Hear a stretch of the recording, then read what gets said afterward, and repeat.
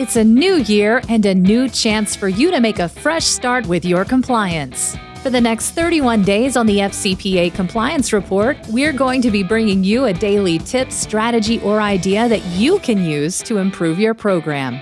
Here's your host, Tom Fox, the Compliance Evangelist. Policies on political contributions.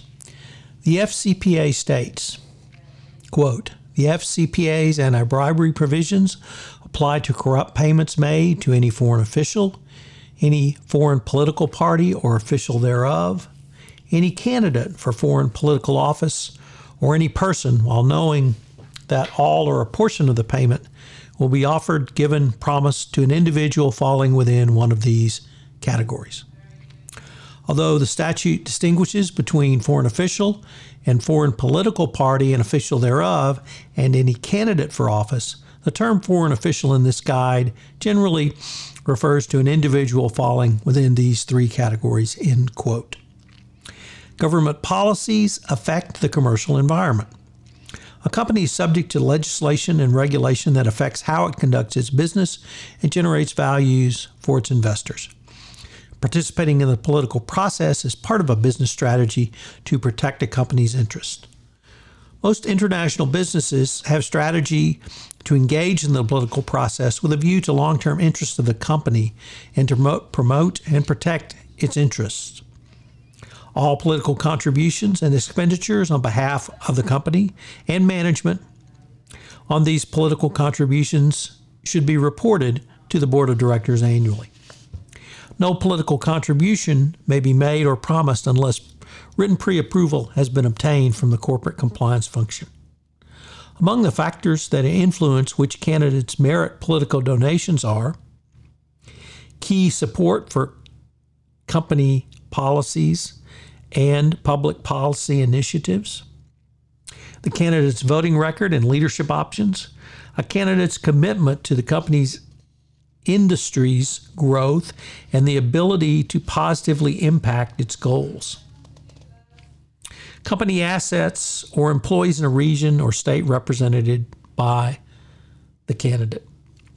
All political contributions should be made in accordance with applicable laws and regulations and disclosed as required by law.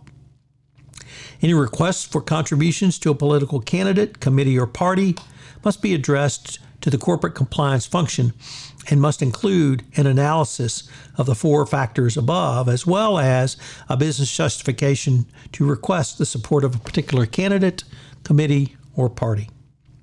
Additionally, no company funds or other assets should be used for political contributions outside the U.S. unless expressly approved in writing by corporate governance affairs function. A company employee seeking approval for political contributions outside the U.S. must present your corporate governance affairs in writing with all relevant information to allow for a thorough and careful analysis. Among the information required by the compliance function or corporate affairs function should be the name of the candidate, committee, or political party, the government agency with which the candidate is or has been affiliated, the candidate's key positions on issues that affect the company's business, the candidate's voting record on the issues affecting the company, whether the company does business with a government entity with which the candidate is seeking a position, and the amount of such business in the preceding 24 months.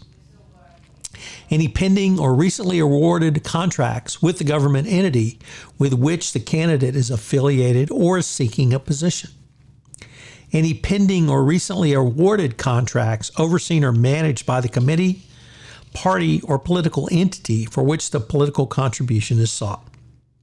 And finally, the business justification for making the political contribution. Your company policy should prohibit politically exposed persons from exerting pressure or undue influence over your employees, agents, consultants, or representatives to make personal contributions. Your policy should prohibit the use of the company's resources or assets, including work time, to support candidates or campaigns personally. In the course of employment, Politically exposed persons should be prohibited from engaging in any activity on a company's behalf that is intended to influence legislation, rulemaking, or government policy or engage lobbyists or others to do so without pre-authorization of the corporate compliance function. Political contributions should not be used to disguise a payment that is prohibited under the company's code of conduct, anti-corruption policy, or any other policy or procedure. If your company's policy prohibits the payments in another form, it shall not be made under the guise of a political contribution. No employee should utilize third parties or their own personal funds to make a payment that cannot be made under a company's policies and procedures.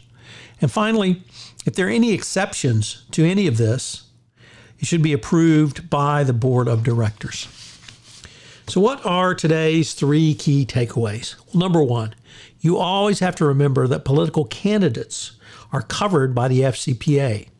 This means if you intend to influence a political campaign, you can certainly make a donation to a candidate, but you cannot do so if that candidate is going to be elected to a position where later that candidate would oversee your ability to obtain or retain business, get new contracts, get payments made, or anything else that would fall afoul of the FCPA. Number 2, as in every other payment to a third party, you need to consider what's the business purpose for the political contribution. Is it to put forward candidates which support your position? Certainly nothing wrong with that. That's a well-honored and well-honed strategy in American business, and it's not going to go away. Political money is the oil of politics. It's the oil of politics everywhere, and political donations are always going to occur. And finally, don't forget about how it's going to look if you make contributions towards candidates who can award you business. Not create a more favorable area or district or environment to do business, but someone who can award you business.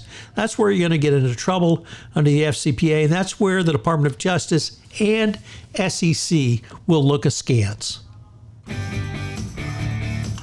I hope you will enjoy the entire month on written standards, and that you will listen in again where we explore another topic in the month of May. If I could ask you to do so, would you pass on to at least one person this podcast series on the nuts and bolts of compliance, as I'm trying to expand my audience base for 31 Days to a More Effective Compliance program. I hope you'll join me again tomorrow where I take up another topic in innovation in compliance. Thanks again for listening.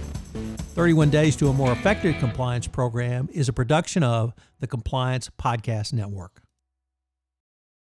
This podcast is a part of the C-Suite Radio Network. For more top business podcasts, visit c-suiteradio.com.